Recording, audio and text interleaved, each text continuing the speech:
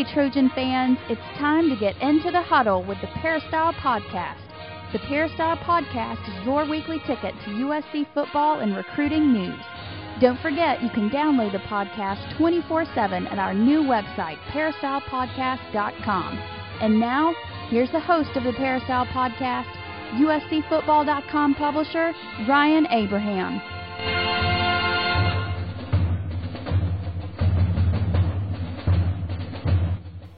Hello, Trojan fans, and welcome to episode number 181 of the Peristyle Podcast. Today is August 8th, 2011. We've got a great show for you this week on the podcast. If you don't know, the Peristyle Podcast is our weekly internet radio show talking all about the USC Trojans. We'd love to answer your questions on the show. So if you have any questions, drop us an email, podcast@uscfootball.com, or give us a call, 206-888-6755. That's 206-888-6755. Leave us a voicemail. We will play your voicemail on the podcast and answer any questions that you have for us. We've got a couple of those voicemail questions coming up today, and we are a few days into Fall Camp 2011. We're going to start off the show with Coach Harvey Hyde, getting his thoughts on what's going on with his team. Coach, how you doing? Ryan, I'm doing great, buddy.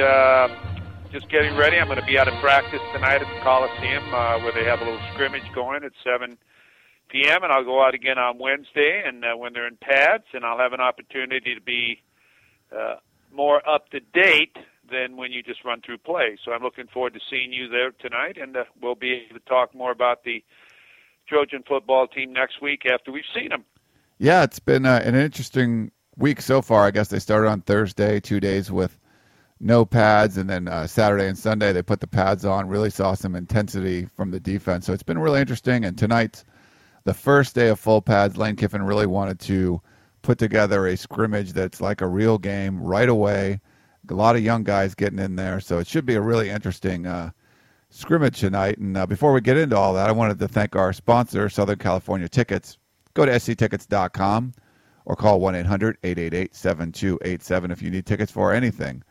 Sporting events, if you want to go to the theater with your wife, your girlfriend, husband, whatever. If you want to go to concerts, lots of good shows, anything like that, you can go to sctickets.com. And, of course, if you need USC football home tickets, there's 7 home games this year, Coach. There's a lot more opportunities to see the Trojans in L.A.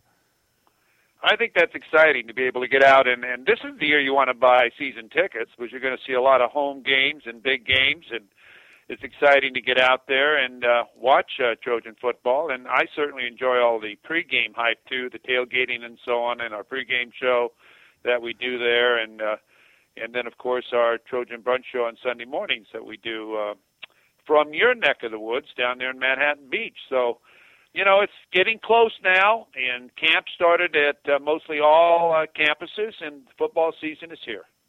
It is. I think everyone's excited just to see, just being out in the field, Coach, and seeing some of the hitting going on, being able to talk to the players. The off-season workouts are fun. We're down there covering them. But when camp starts and they put the uniforms on, especially when they put the pads on, you just get a better understanding of what's going on out there. And, man, just seeing more bodies. Lane Kiffin said I think they had 102 guys in uniform, so way more than what they had in the spring, way more than what they had last fall. They can actually run a scrimmage where you have 2 or 3 offensive lines, and same thing with the linebacker core, and so there's a lot more bodies out there, and it gives these young guys an opportunity to show what they can do, but it also gives the veterans a rest, and it's more options for the coaches when you have 3 offensive lines you can actually go through instead of sharing one offensive line on both sides for scout team, for first, for second. It doesn't matter. So it just gives this coaching staff a lot more options now. It really does, and I'll tell you, it gets you ready to play football. You can't learn how to play football walking through things or not tackling and so on. And remember last year, USC had to do a lot of that because of lack of depth and injuries. And they didn't tackle well early and so on, and then they finally went back to hitting. You got to hit. The way you've learned how to play football is play football. That's both as an offensive player and a defensive player. You've got to learn to hit a moving target if you're an offensive player. You've got to learn to be able to tackle and settle up if you're a defensive player, or cover people on routes and so on, and don't miss tackles. And the only way you do that is by scrimmaging. Now, I always felt you could hit too much. You could hit your team out So I always felt that when you had a scrimmage, it had to be something that was real important, really brisk, really meant something, had to mean something in the depth charts and so on. But because I sincerely believe you learned a lot by going through technique and understanding what you're trying to accomplish when you do go to team scrimmages. You've got to practice individual groups. You've got to practice inside, outside, 7-on-7, all these different things so that kids understand the purpose and why you're doing it or why you're attacking a certain way, wide side, short side of the field, how to learn where to line up on the field, what motion does to a secondary. And, chalk talks are great, but kids actually learn on the field. So I started to move my meetings that we had in the rooms or in the offices. Of course, we watched all the tapes there, but all the new stuff I wanted to teach on the field. So we would go on the field and walk through all the things that I'd be drawing on a board. And the reason I used to do that or have my coaches do that was because you draw it on the board, then you go back on the field and you walk through it again. So you're wasting time. You're doing something twice. Why not have twice as much time explaining the purposes and why you do certain things and do it in a situation where they have hash marks, middle of the field, red zone, different things so kids can picture the entire process, not just look at a board that you're drawing plays on. So, yeah, I really do. One thing I want to mention too, Ryan, everyone's talking about how enthusiastic this group is out on the field, and Coach Kiffin has said that many times, and the reporters have been writing about that. If you remember, when you and I did one of our earlier shows this summer, we said, and I said, looking and watching your videos, that I've never seen more enthusiasm and more players on the field participating than ever before. In 7-on-7 and 11-on-11 and so on.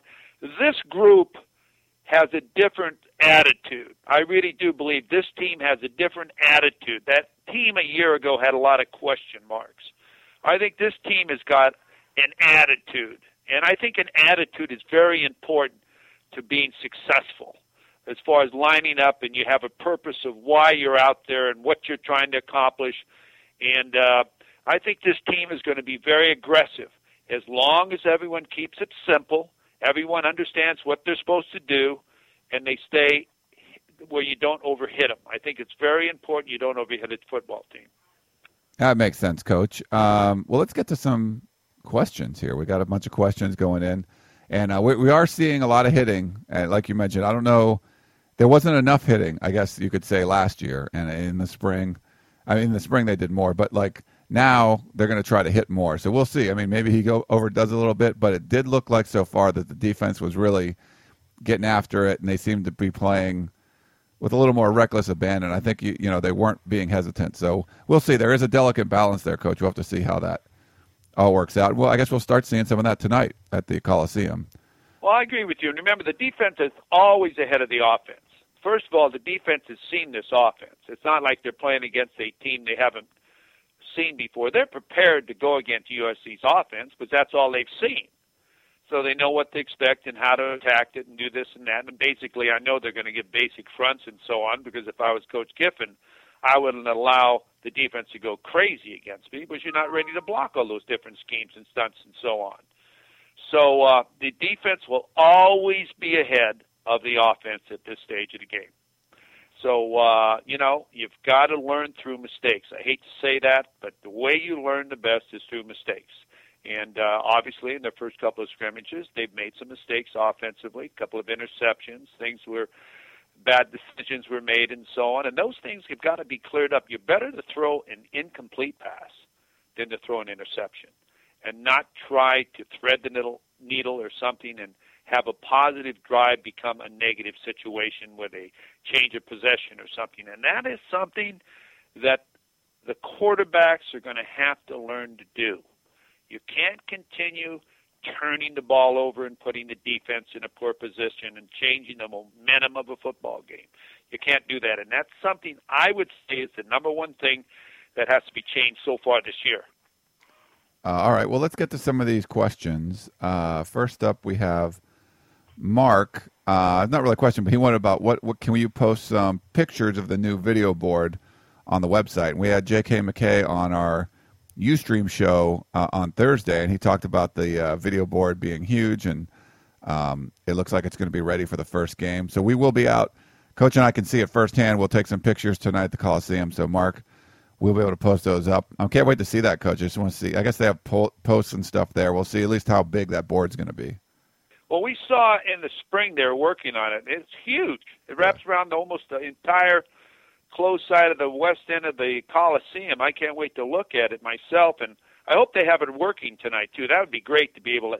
I hope they're practicing on it and so on to make sure that they get the right angles and the cameras and so on so we can observe, too, because I'd like to see some of the plays rerun and so on, as I hope they're going to plan on doing for this season. Yeah, no, they should. I don't know if it's quite ready for that. Maybe it is. I'm not sure what state it is right now, but we'll see what goes on with that. But thanks for that, Mark. Terrian wanted to know. He said, Coach, last year in response to my question, you indicated that the 7-on-7 drill focuses on the passing game, executing and defending. Is there a similar drill besides running a full team 11-on-11 that focuses primarily on the run game? There certainly is. And before we ever went to 11-on-11, we always taught the techniques of running certain phases of our offense. We used to call it the inside drill, where you had a center and two guards and two cones being the tackles, and we ran our entire inside offense drills against the defense live. It worked. It made the defense be a better defense. It made our offense block live people. We started, of course, blocking shields at first, and then we'd move up and we'd block live people as the practices went along. We did this every week. Every week this was part of our drills. We didn't just do it during camp. We have to continually teach your backs what they're going to see in a game as far as traps and reads and so on, and different parts of the field and so on. So we used to do that. We would do that, and we'd have safeties behind there, like strong safeties or free safeties, so that if the back broke through the line of scrimmage and we had a great play, then the strong safeties would have to learn, or the free safeties, how to make a tackle on a back in the open field. And also the back would have to learn how to make a move to get away from it. So this is something we would do real quickly over and over and over, and we would tape it and tape it and tape it and show it over and over and over in our meetings and so on, and that's the way we would teach our inside drill.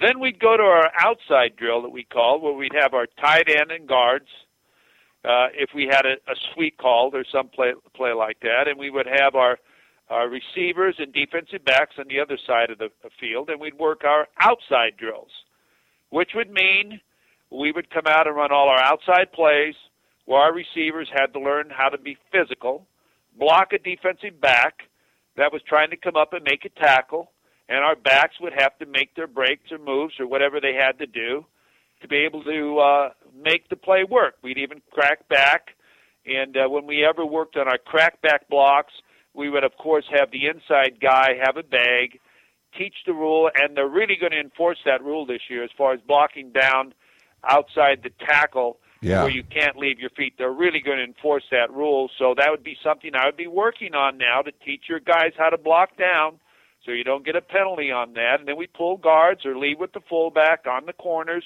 or strong safety, so these guys have to learn how to fill and how to make a tackle on a play. And we'd make it a tougher situation than what it would be for the offense in a game. Then occasionally we would throw in a pass or a sweep pass, and everybody would laugh because the receiver would come out and fake a block and go by the receiver or by the defensive back, and we'd throw a touchdown pass because the defensive secondary was cheating, obviously. So we had to keep them somewhat honest. So we would do this to the left, we'd do it to the right, we'd run all our outside drills, we'd tape it all, and we'd have to teach our receivers that their part of the football team is as important as the blocker as it is as a receiver. You're a football player. You've got to remember that all the techniques that you do, you have a responsibility on every single play, whether the play's towards you, away from you, a route, a draw, whatever. You've got to learn to be in position to make that block so that that running back can make its move. You don't watch the play to say, oh, he got through the line of scrimmage, I'm going to make my block now. No. You go out and make your block, you don't even look at the play. You stay on the guy the entire time, and if he does break through, you're not looking to see. You'll watch it on Sunday when you see the tape. So, yes, there are many drills you do, goal line situation drills, short yardage drills that you do like you do 11 on 11 or 7 on 7, the same thing. All right, Coach. Yeah, and typically at USC they call it like a team run or a 9 on 7, and they do it on the Brian Kennedy Field on the side, somewhere in the middle of practice, where the starting receivers and corners are off with some of the quarterbacks doing one-on-ones on the outside, and then everyone else is inside. And it just focuses on the running game. They'll throw some passes every once in a while, but it just focuses on the running game, and it gets all the coaches fired up when a big run is broken or a play is blown up. So it's definitely fun to watch out there. Thanks, Terrian, for that question. Here is one on the uniforms, Coach. This one's kind of interesting. Good afternoon, Ryan. Good afternoon, guys. I just had a question about the USC uniforms. I know that there was some negativity about going to the alternate jersey because of tradition, and I was just wondering, trying to compete with other universities like Oregon and other universities that have gone to alternate jerseys. That's what excites the young people today. USC, if they did that, they won't damage their tradition. It will be just as strong.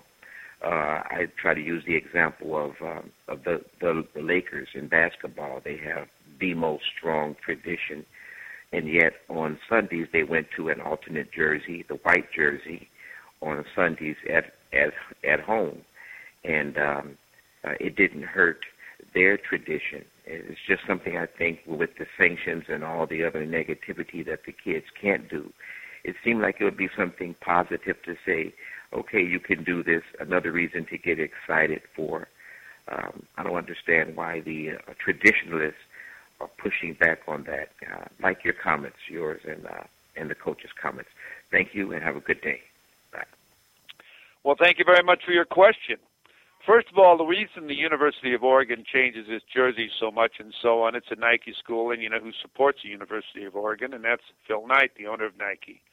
The more he can promote different color shoes, socks, jerseys, helmets, and all of that, which are probably given to the University of Oregon by Nike, the more he starts trends for other universities to want to do that. The more jerseys he sells, the more products he sells, the more shoes he sells, and everything else that goes along with it. So it has helped market the University of Oregon because everybody says, I wonder what they'll come out in today, what uniform they'll wear today. And as Coach Kelly said the other day, he's the last to know what they're going to wear. It's probably decided in the equipment room. He says he's got to worry about what the players are doing on the field, not what they're wearing.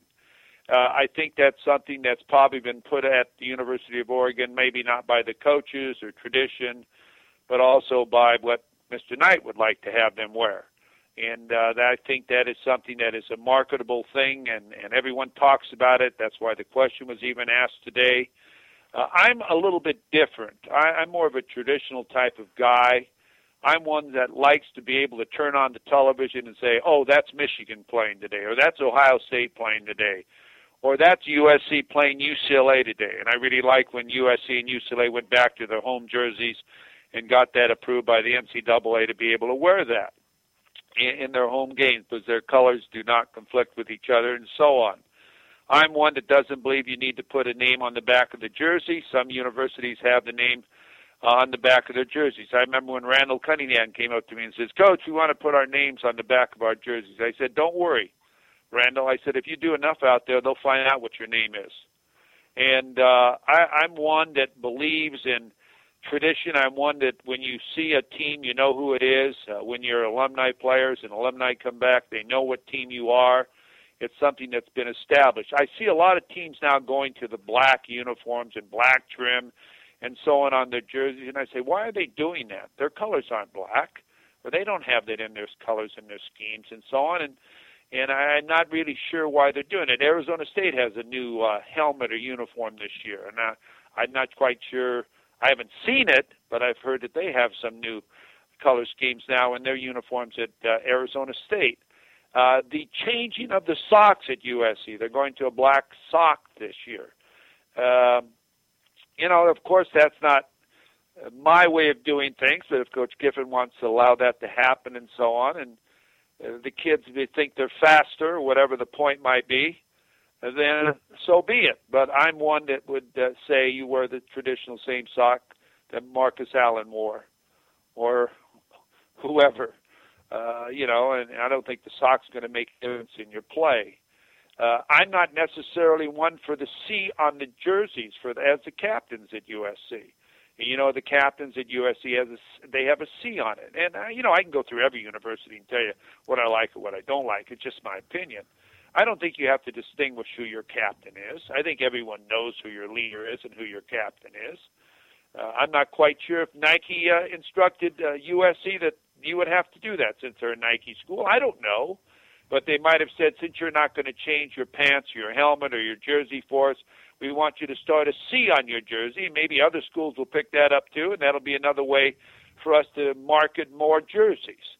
But I don't know what happens behind the scenes or the purpose for that. But if a captain came up to me or an equipment guy came up to me and said, we want to put C on our jerseys to let everybody know I'm a captain, I'd say, you don't have to do that. I know who our captains are, and our team knows who our captains are, and we don't need to put a C on your jersey. But a lot of these things are governed by what school or what company supports you. And if you're a Nike school, a lot of times in these contracts, they dictate some things that you have to do because they do send you equipment, so many pairs of shoes and this and that and socks and whatever. You have a nice amount of equipment that comes to you from these different sponsorships. But no, I'm one of that is a traditional type of person. I'm one that says, hey, if these other players can wear this jersey and it's the same. I mean, Notre Dame did it. Remember, they'd come out with a green jersey or this colored jersey and that colored jersey, and then it flops. You lose, and then what do you think gets after the game? Right. We're going to burn the jerseys. We've done that before. We've buried a set of jerseys, and when we haven't played well, just to try to get people to say, hey, well, that isn't going to happen again. You think I'm kidding you? We've done that. We've all come the Monday and dig a hole and bury them all. And but there's certain things you do as a coach, but that's one thing that I'm not really big on. All right. We've got a couple more we'll try to get to before we let you go, Coach. Jamal, who's not a big Lane Kiffin fan, said, Matt Barkley twice talked about his arsenal of weapons in regards to the talented receivers and backs he has this year.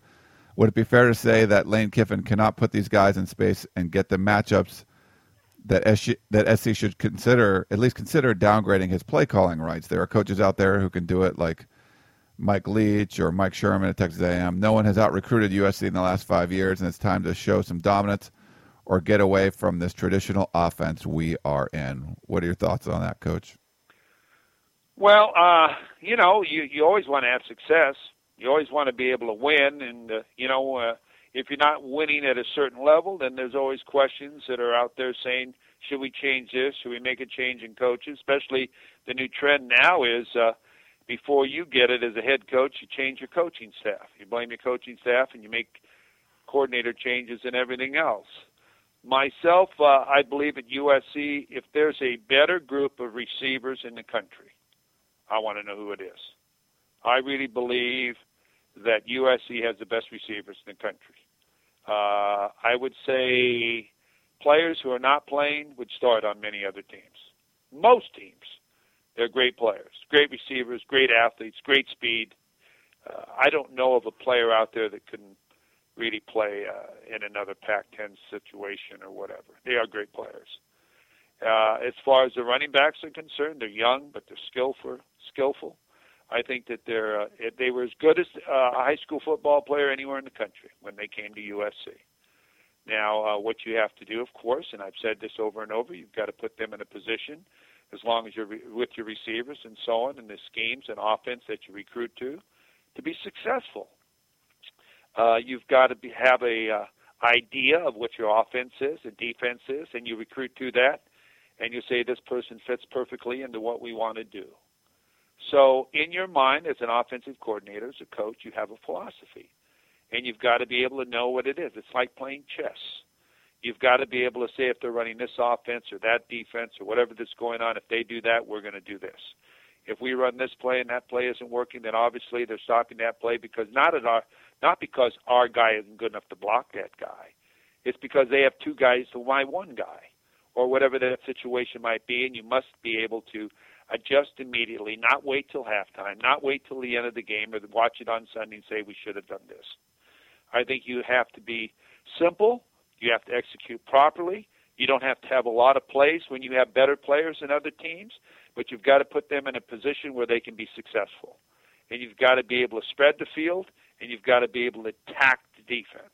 And you've got to make the defense question themselves of what you're going to do and how you're going to attack them. What philosophy you use, and whether it's a Mike Leach type of offense, obviously that was very successful for Texas Tech and Mike Leach. He was tremendous. It was fun to watch play. And then Arizona tried it, and other schools have tried it. For them, it hadn't been that successful. Yeah, they've won more games, but it hasn't been Texas Tech. So you've got to have a philosophy. You've got to be able to run that philosophy properly, and you've got to be able to use your personnel to the utmost of their ability where you can win and beat other teams with what your philosophy is. And I think SC has the potential. I think SC has great players, and I think that demonstrating their skills is part of the coaching staff and putting them in a position to win. And just to follow up on that, Coach Jamal, I think you're a little too harsh on. I know you're not a big fan of Lane Kiffin, but he went through. I'm not saying he's going to be the most successful coach ever. I don't know, but he's only been there a year. He went through the craziest, most unforgiving offseason that wasn't his fault. Coming through there, there's a lot of talent on this team. There are a lot of weapons. They're all unproven, or a lot of them are unproven. You have Robert Woods and a bunch of guys that you're not really sure about. I mean, Kyle Prater could be a superstar. He's never played a down. George Farmer, 5-star guy. He's never played a down. Marquise Lee looks amazing. Victor Blackwell. Even Bryce Butler, who's coming back with a bunch of experience, hasn't played all that much. I mean, there's not a lot of proven talent on this team. Yeah, they're weapons, but we haven't seen them perform yet. I don't think you can blame, Lane Kiffin that Kyle Prater redshirted and all that stuff. So, I mean, we haven't seen DJ Morgan yet. He could be a huge home run threat. There's a lot of unproven talent on this team. So we'll see. I mean, I just think it's a little too harsh to come out and say you got to strip Lane Kiffin of his play calling duties already. He's been there 1 year. I think you have to give him a little bit of time and get, this is the first year he's going to have enough players to scrimmage against each other. They didn't have enough offensive linemen before. So I think there's a lot to be said. You got to wait for this year at least, and then kind of take a look back and see what happens. And then, Coach, one last thing from Ed. He says, I like the fact that competition determines who starts and who gets to play. However, I feel this staff and Carroll's the last couple of years leave questions out there too long. When players don't know if they're starting or not, they lose confidence. At what point does that become detrimental? Just because you tell a guy he's the man doesn't mean he can't lose his starting job. For example, it's all well and good that Red Ellison is practicing at fullback, but then he loses reps at tight end. More importantly, he takes reps away from younger fullbacks. I understand they are young, but it's even more important to give them reps to develop and gain confidence. Just my thought. I think we use the excuse of players being young and inexperienced too much. We have the players 4 to 5 years. We're going to have to use that. Give the players a chance to step up, and you'll be surprised you'll be surprised how many who do, not how many who don't. Well, I agree with that. I think that you have to let your team know after camp or whenever you decide to put your depth chart out or tell them who your starters are. And I believe there's a rhythm to 11 guys playing together. 11 on offense, 11 on defense, with substitutions on defense for different schemes or down distance situations and so on. On offense, I don't believe that you should have to substitute every darn down for a certain play that you're going to call. I think you should be able to have players, especially at USC, where you can run 11 guys in there and you can run series of plays and they're in shape enough to drive down the field and do whatever they need to do to complete a drive for a field goal or touchdown. I don't like to do a lot of substituting. I like to give a responsibility to someone and say, here it is, you're the guy, get it done. If you can't get it done, there's someone else who can take your place and someone can move up. I believe that the substitution portion of going over and over in substitution takes the rhythm out of your offense especially. I really believe that. I believe a guy's got to have a feel of the game. He's got to be able to be in there for a long period of time. Saying he's not conditioned is a cop-out. You better be conditioned to be able to go 15, 20 plays in a drive without looking to the sideline, pointing to your chest and say, I need a break, I need a break. If a guy would look to me and say, I need a break, I'd take him out and I'd say, go home and sleep it off. You've got to be able to be tough and ready to go. In the old days, guys could carry the ball, not old days, but normally days, you can see backs carrying the ball 40 times, 35 times a game, as last year Bradford did and Tyler did at times. And you play yourself into shape. If you're running on and off the field all the time, you're not playing yourself into shape. You play yourself into shape by playing football, by conditioning your mind and your body with techniques and your thoughts of how you organize your different schemes of different plays and different timings of plays and so on by being in the game, by handing off the football, by seeing what happened the last time you ran that play. The next time they run that play, you know what happened the last time, you might do it differently. So, yeah, I'm one that likes to give their positions to somebody, and the rest of them, yeah, they're backups. They're not going to be happy being backups. And that's one thing you got to remember. People aren't happy when you're great players and you're not playing. Now, to answer the second part of that question, if the best player is a freshman and he can start, he's going to play. I want you to know that right now because the team knows who the best player is. I'm going to tell you right now, if you allowed your teammates to name the starting lineup at every position but their own, they'd put the best player on the field every single time. Why? They know who the best players are. When the best players aren't playing, then they say, what's going on? He's better than him, or he has better hands than him, or he can block better than him. So I think the best players have got to be on your field or find a place to put them on the field. You got to have your players playing, otherwise you are making a coaching error. And kids today aren't stupid. Kids today know what you're asking for. Kids today know when you're playing favoritisms. Kids today know when you yell at one and you don't yell at the other. You got to treat everybody the same. All they want to know is where they stand and what they have to do to play. All right, Coach. Well, great stuff, and thanks for all the questions, everyone that wrote in. And thank you, Coach. We'll see you out there tonight at the Coliseum, and we're looking forward to talk to you next week after you soak in a few practices and get your thoughts on what some of these players are doing. I'll see you at the Coliseum tonight, buddy. All right, Coach. Thanks again, and thanks to our sponsor, Southern California Tickets. We're going to be back in 30 seconds talking to USCFootball.com beat writer Dan Weber. Meet us on the other side of the break for more of the Peristyle Podcast. Tickets, tickets, tickets. SC Tickets is your concert, sports, and theater ticket source. We have the tickets you need to any event worldwide. Football tickets are now available. Call SC Tickets now at 1-800-888-7287, 1-800-888-7287. That's 1-800-888-7287. Or visit us on the web at sctickets.com. SC Tickets, concert, sports, and theater. We now return to the Peristyle Podcast and your host, Ryan Abraham. Welcome back to the Peristyle Podcast. We have on the line USCFootball.com beat writer Dan Weber, who's been out to every practice watching this team, going through all the drills, getting ready for the scrimmage tonight at the Coliseum. How's it going, Dan? Pretty good, and enjoy it. They're long practices. It's getting used to. Last year they were longer practices, but they didn't have as many players. There's a whole lot more guys to look at this year, and just a lot more talent on the field, more athletes, more guys you just want to kind of pick up on. It's kind of interesting. I think the players themselves have been sort of caught up in, wow, we've got a whole lot more guys. The offensive linemen, after a couple of years of kind of being one deep some days for drills, look around and they got three full units to go. And so they kind of like it, but it does change the dynamics of, everyday practice.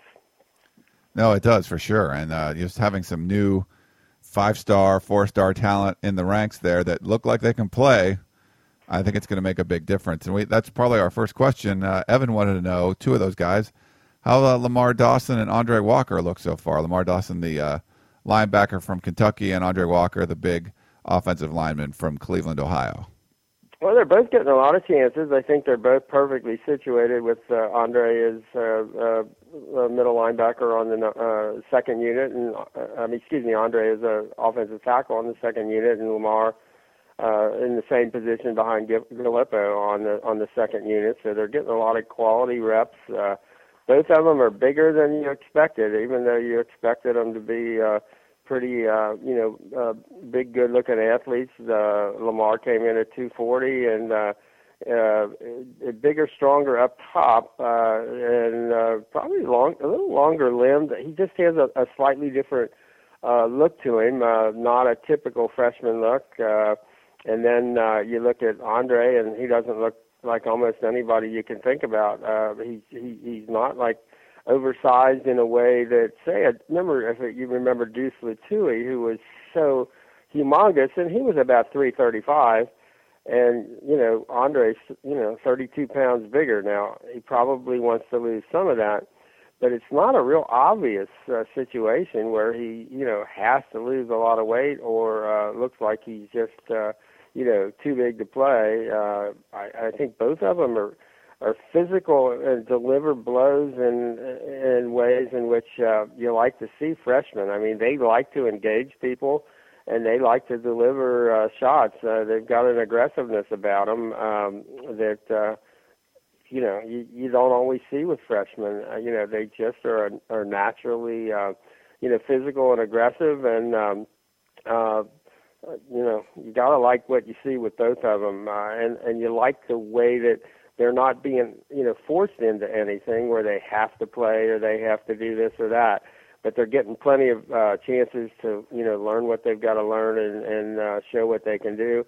I think with Andre on the offense, I think it's probably easier, even though normally an offensive lineman might be the hardest place to go when you're a freshman, true freshman. I think they've tried to make it really simple, and by starting him at the tackle spot, and possibly working him in the guard, they really want to, not overload him with too much. I mean, it's asking a lot, though, for Lamar to come in and play middle linebacker as a true freshman. So you would guess that and Gallipo's looked really good. So you would guess that, and with the other, guys like Will Andrew, Dallas Kelly, they've got a lot of numbers at that middle linebacker. So you could, if Gallipo can play as much as it looks like he might with his, experience, his health, he's running really well, his weight looks good, that they won't have to force Dawson in there, but that they're going to give Dawson plenty of chance to play. And I guess there's also the option that they could move him outside a little bit, but I'm thinking the way you look at the linebackers now, they're really going with athletes who can just really, really run at that outside, at those outside spots. And the guys they've got in there now, Shane Horton, Hayes Pillard, Marcus Simmons, Deion Bailey, all can really fly. And I thought it was interesting at Media Day, Lane talked about 630 of the 800 and some snaps against USC last year were either 3 or 4 wide receiver formations. So you need to be ready to, defend the entire field with really good quickness. So what USC's done with the defensive ends by bringing Kennard back to a defensive end, to put athletes on the edge with Horton, Wes Horton, and Nick Perry, along with Kennard, and then really quickening up the outside linebackers by moving Deion Bailey up from safety, tells you that they're going for quickness and kids who can run, and so we're getting to see an awful lot of stuff, and an awful lot of guys are getting to play, and those 3-hour practices. They're getting in. I mean, they in 4 practices they've probably gotten in as many plays as maybe it took them 6 or 7 practices last year to get in. They just couldn't run that many plays because they didn't have enough bodies. Yeah, I agree 100% there, Dan. And we're getting to see a lot more action out there, which is fun. We should see a bunch tonight. One of the other questions, this is a voicemail question. Has to do with some of the freshman offensive linemen, including Andre Walker, and where they fit in. Hi, this is Ron. Well, I mean, I'm up in the I think. Wait, Dan. Here's a question. area, and my question for the podcast is: they expect the two freshmen to start on the offensive line from the beginning of the year. I'm speaking mostly about Walker and Harvey, the two highly recruited offensive linemen. Considering the issues we have on the offensive line, do you really expect those two guys to be able to start from day one, or do you expect that to be more of a transition as the season goes along? One or both of those guys grab a spot there on the offensive line. Thanks. I would definitely, unless there are injuries, be surprised if either one of them starts from day one. I think that may be pushing it. Having the 3 home games early in the year gives you a chance to transition in. I know Lane said at Media Day, Pac-12 Media Day, that it wouldn't be impossible to have 2 freshmen starting. He just wouldn't see them starting next to one another. But I'd be really shocked. That would be shocking. I just think right now Walker looks like the only one who's physically capable of playing in this group. People probably. I think, for example, a guy like Abe Markowitz, if his foot holds up, he's really a good player. He can play both guard spots, and center. And so, I'm looking there first. If you're thinking about, okay, if we projected, the guys who've been playing, on the first unit, which would be. Matt Khalil at left tackle, Kevin Graff at right tackle, Colin Holmes at center, and the guards that they switched around from left to right, but John Martinez now on the right side and Jeremy Galton on the left side. If you're going to pick a guy who would be the first guy to go in, I would think it'd be Abe Markowitz right now. I would think he's looked healthy, good, he's strong, he's explosive, former shot putter, he's a real smart kid. Unfortunately missed last year with that foot fracture he got in the last week right before the Hawaii game. But I would look that direction first. Then Andre Walker, I think he certainly does have a chance to move in there somewhere or get significant playing time. He's just, again, a lot of that will be determined. They've only put 25% of the offense in right now, Lane estimated. So a lot of that will be determined by how well he's able to pick it up. I like what they do when they bring in, and they'll have, Matt Khalil, sits next to Walker and all the offensive line meetings. They have Marcus Martin, rooms with Matt. Kevin Graff was talking about how they kind of, are mentoring the younger guys and that, and I think they're doing a really good job of that. So I think they're bringing them on, but I think it's in a transition situation. I think it's awfully. I think the offensive line isn't in as dire straits as people think it is. I think just the numbers situation from the last couple of springs, I think, has made everybody very conscious of the offensive line, and you had a number of guys graduate last year, but I think there's a lot of quality there. And it may turn out not to be the situation where you needed to bring in freshmen to play immediately. I would be surprised, and again, I'd be surprised if anybody other than Walker is capable of starting. It just doesn't look like they're in that situation yet.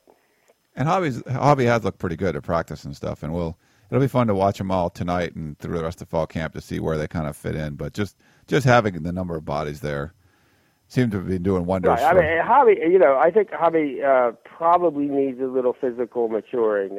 He just, might not quite be there physically. I think he's got a lot of good. He's one of those guys you just think, okay, he's going to be, ready to make the next step, and maybe even by the end of the fall, you never know. It's just it would be asking a lot. I would think he's a little undersized at probably not even 280 yet, and that'd be a challenge. So we'll see. But the future offensive line looks pretty good. I think Marcus Martin's going to get his weight down to where it has to be. I think Cody Temple we haven't gotten to see because of his back. He's an aggressive, tough kid. We'll see. It does seem like they've got him in the right place, and they've got kids with talent. Okay, JJB had a question on redshirting any of the new receivers. Robert Woods. Robert Woods. George Farmer's been out there, Victor Blackwell, Marquise Lee. Do you think USC is going to redshirt any of these new guys? Well, I think they have to. And I think you talked to Coach Baxter yesterday, and he said that decision will be made at the end of the year, not now. They let the kids, kind of decide for themselves, and they let circumstances make those calls. But you would be surprised if they didn't have to, decide eventually that one or two of those kids are going to get redshirted. Yeah, I just don't think there's just not enough playing time, for all of them. And I think as Kyle Prater, showed, there's some real value, in giving a kid an extra year coming out of high school.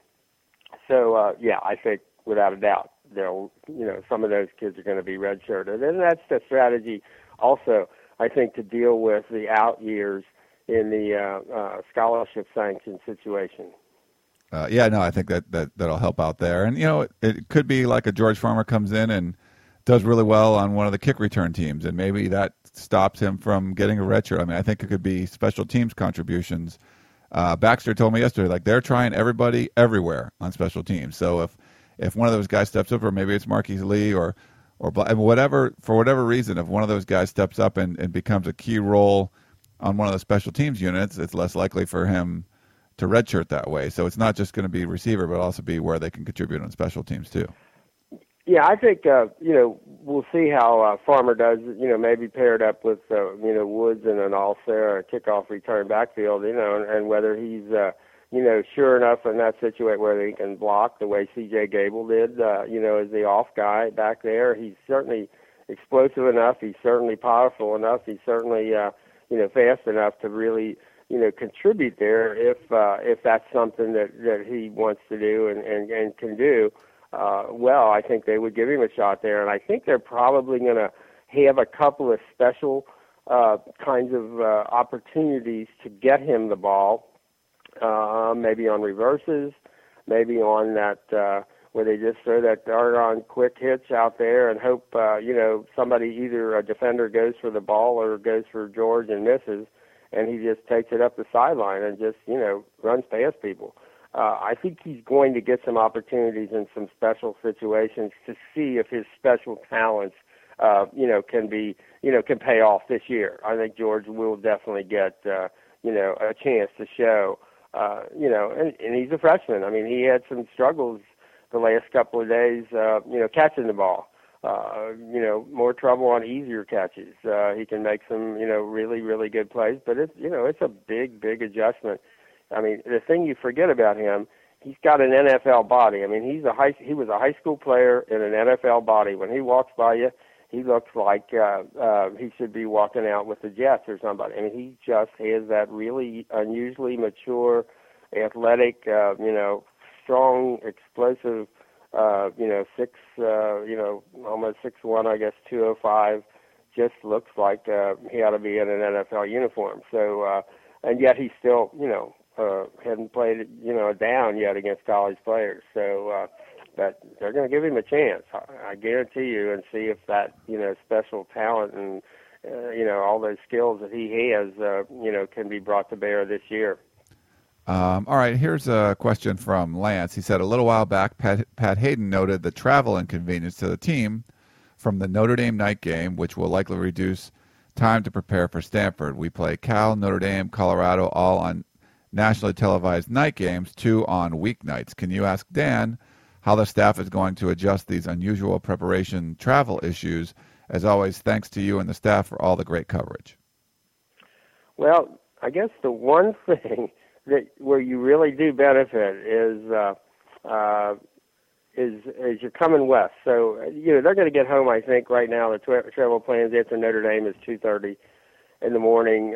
So I doubt if that's going to change things that much if they had a West Coast game, 2 hours time difference. So I'm not sure that that's the difference. I swear the difference will be that entire day in South Bend or in Michigan City waiting for the game. I mean, that's going to be a really long Saturday. Obviously, they're going to sit there and watch college football, and they're going to probably have them out in the parking lot for a walkthrough, and they're going to occupy them in meetings and things like that. But I think the challenge in the Notre Dame game is playing that, first ever night game in South Bend with Notre Dame. That'll be, I think it's that part of the travel schedule and the adjustment to the night game that I think is more difficult there. I do think the Cal game, they at least have 10 days. There's not a Saturday game before that, so that's a plus. The Notre Dame then gives them a little bit of it's shortened by just a couple of hours, to get ready for. Let's see. After Notre Dame, they come back and play Stanford, and they played Cal the week before, but they've got 9 days off, or they're 9 days between Cal and Notre Dame, and then Stanford is a Saturday, the next Saturday. But I think that they're only going to lose a couple of hours to get ready for Stanford. And before the Cal game, again, they've got 12 days to get ready for Cal on Thursday night. So the fact that they're all road games makes it. I'm not sure if that actually helps or hurts when you think about adjusting to different, time. Days of the week, the Thursday, Friday, Saturday for those 3 road games. I think it probably hurts you more in adjusting at home to your classwork and things like that, for the week, the games that won't be played on Saturday. But I think actually it's probably almost easier to adjust for a road game, that's a different, either at a different time or a different day than it is for, a home game. Because you kind of really lock in your home, Saturday home preparations. One of the good things we're seeing, I guess, in this fall, now it's kind of a challenge to us, is, they've got about 9 different starting times for practice, from early morning to, late at night. I mean, we will probably be still in the Coliseum tonight at 11, I'm almost certain. So I think the preseason practice schedule is actually going to get them ready for all different game times and all different starts and what have you. I think this is going to, work out to their benefit. But it's definitely something they have to factor in. How they're going to do it, we'll see. I mean, I wish, I'm a believer in the walkthroughs. I love the walkthroughs on the road, and with the kind of unique places they're going to be going, first-time places. This will be the first time Lane's taking a team to Notre Dame. And you have them there, you get there Thursday night, so you'll have them there all day Friday. One of the big, fun moments of every other year for us has always been the walkthrough at Notre Dame Stadium in South Bend, and you see, Joe Montana is there and Anthony Munoz is there and all that kind of, it's just kind of a neat thing. So far, Lane has decided no walkthroughs, so that gives you a long day on Friday on top of a long day on Saturday if you don't go over to Notre Dame, if you don't go over to the campus. So I'm not sure, Lane's much more in the NFL model where you show up, for the game, play the game, and go home. And so we'll see how that works out. But that does give you a lot more time on your hands, let's say, on a 2-day trip, back east when you're going to South Bend. All right, yeah, it'll be interesting to see what they do there. I know a lot of USC fans want some revenge for what happened in the Coliseum last year. A couple of quick ones. And they also like the idea, a lot of USC fans spend all day on the campus at Notre Dame on Friday. And it breaks up the day, and, they all show up at the stadium, and Notre Dame's getting ready for their big pep rally, and they got their band, breaking up all over campus and playing around campus, and there's thousands and thousands of fans, and if the USC team shows up, usually they got that bus, the bus is rocking, back and forth and all that kind of thing, and park right next to the stadium, and there's, probably almost always like 1,000 or so fans waiting for him to get off the bus on Friday even. And it's kind of a big pick-me-up, so we're lobbying to get Lane to, if you're going to do, think about doing one walkthrough. Do that one at South Bend. That's always a lot of fun. I think one of the challenges was Pete Carroll did those walkthroughs so well. They were just so choreographed in ways in which, no one else did them, that it's almost a challenge for if you're the next guy coming in, if you're Lane. That's just not what Lane does. He's not into, the kinds of, game playing and all that kind of stuff that Pete did. And there are, all kinds of successful ways of doing things.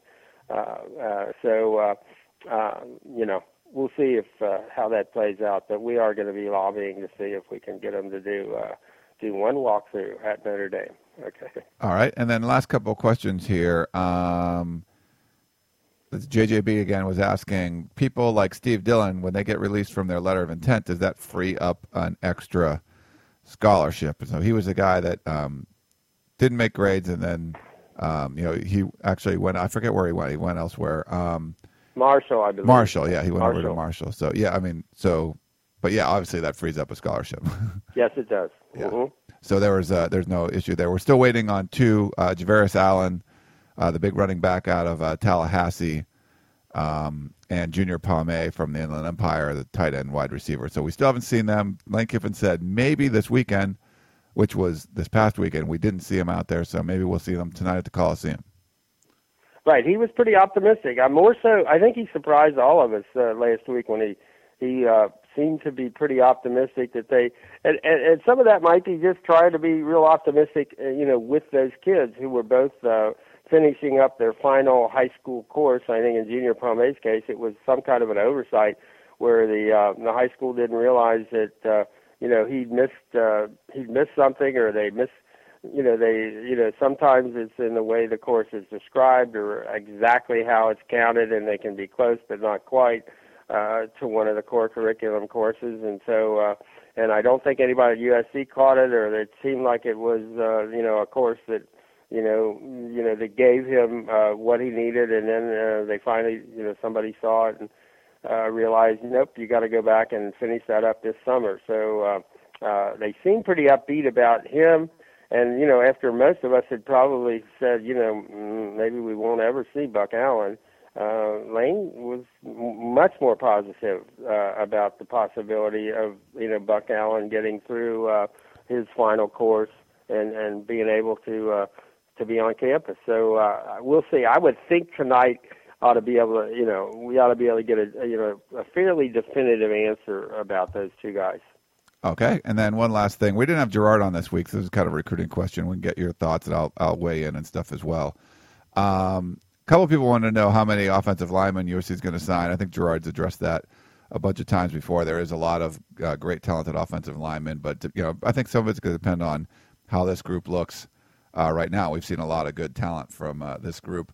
But the other one was with limited scholarship offers, why did USC offer all these running backs, Russell, Kelvin York, Pinner, that are committed, and then what about Ryan McDaniel, who had an offer, and Byron Marshall, who did not have an offer. We actually just got an offer, so there's another one offered. And just quick thoughts on that. I think a lot of it is that, Lane Kiffin has to keep options open because there are limited scholarships. I think there might be some offers out there that maybe get dropped off later. There's a scholarship offer, but maybe they're not going to recruit the kid anymore any longer. It just depends on what goes on. I think Lane Kiffin needs to keep his options open. And there's you're competing. For example, I was reading the Chicago Tribune this weekend, and there's a kid who is the number one prospect in the state of Illinois, 300-pound defensive lineman. And the story was he got calls within a half hour on, I think it was Saturday, telling him, one from Michigan, one from Notre Dame, he was within a half hour also of announcing he was going to commit to Notre Dame. He got a call from Michigan a half hour earlier saying, we're sorry, our offer, we just got a kid from somewhere else in the country, and we're going to have to retract our offer. So then he said, okay, well, that makes it clear. I'm going to Notre Dame.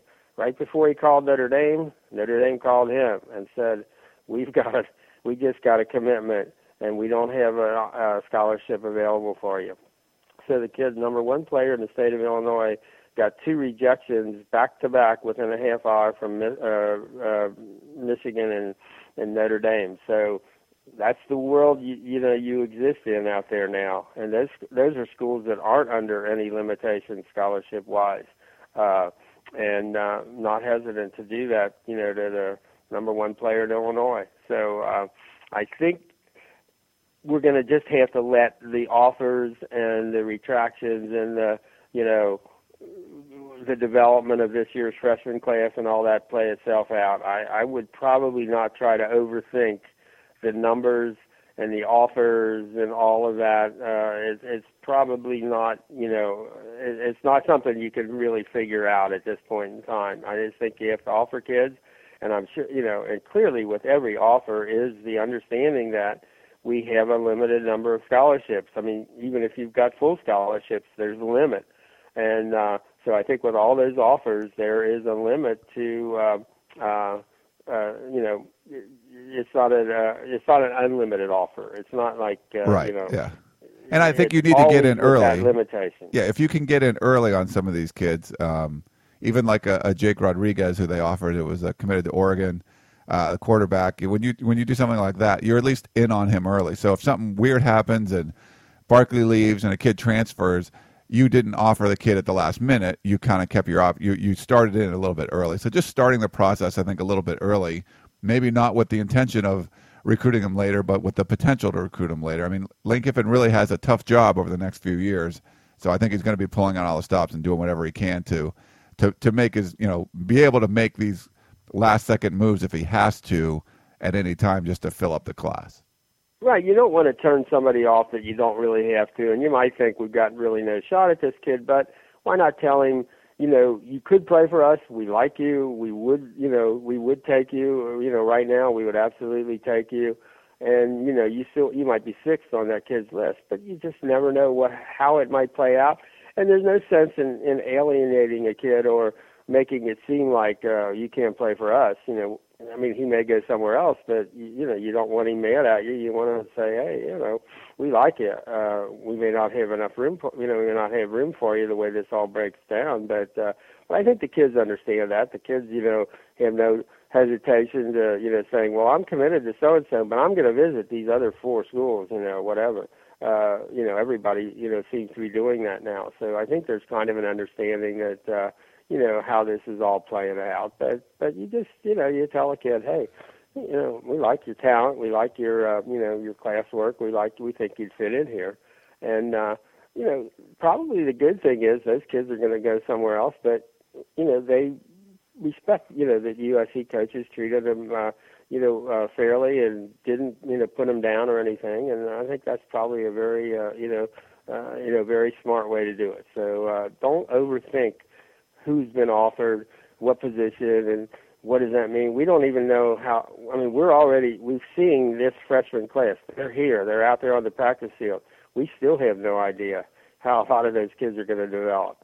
So the idea that you can figure out, kids that haven't even gone through their, senior year of high school yet, and how that's all going to play out is probably overthinking it a little bit.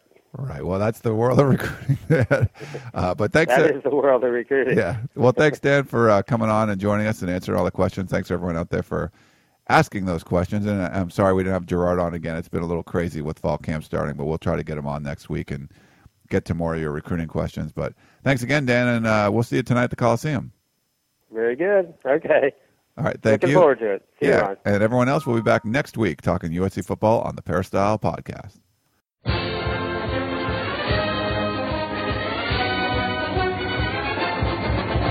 You've been listening to the Peristyle Podcast presented by USCFootball.com. Be sure to tune in next week for the latest news on Trojan football and recruiting. And don't forget, you can automatically download the podcast directly to your iPod or MP3 player for free. Just click the iTunes link on peristylepodcast.com or search for Peristyle Podcast at the iTunes Music Store.